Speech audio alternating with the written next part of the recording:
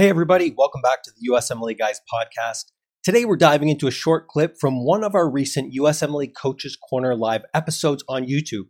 This is a quick tip that you can take and immediately use to boost your USMLE Step 1 and or Step 2 CK exam performance and results. If you find this tip to be useful and you want to ace your USMLE exams with certainty, in less time, and with ease, visit us at usmleguys.com to learn how we can help you make it happen.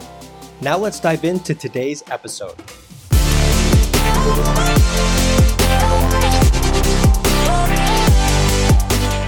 Let's talk a little bit about this specific piece of advice. Don't obsess about your Step 1 during your basic sciences. And the reason why is very simple, at least from my perspective. When students obsess about the high yield Step 1 stuff that they need to do in order to do well in their exam, they are taking their focus from the basic sciences. When they're in school, that's your opportunity to dig in and really master that information.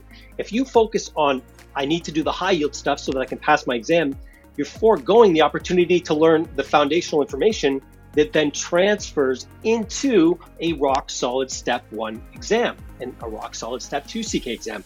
So when you're in your basic sciences, focus on doing well in the basic sciences, and then you don't have to worry about your Step 1 as much because you're building the foundation upon which the information that will be on your Step 1 is going to be mastered.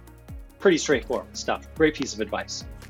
I mean, and that's what students have to realize. If you start off cutting corners and going to the high yield info, right, you miss all the connections. You don't get the foundation, and then next thing you know, you have to go back and work twice as hard and put it all together. That's takes very time consuming, and it's also confusing too.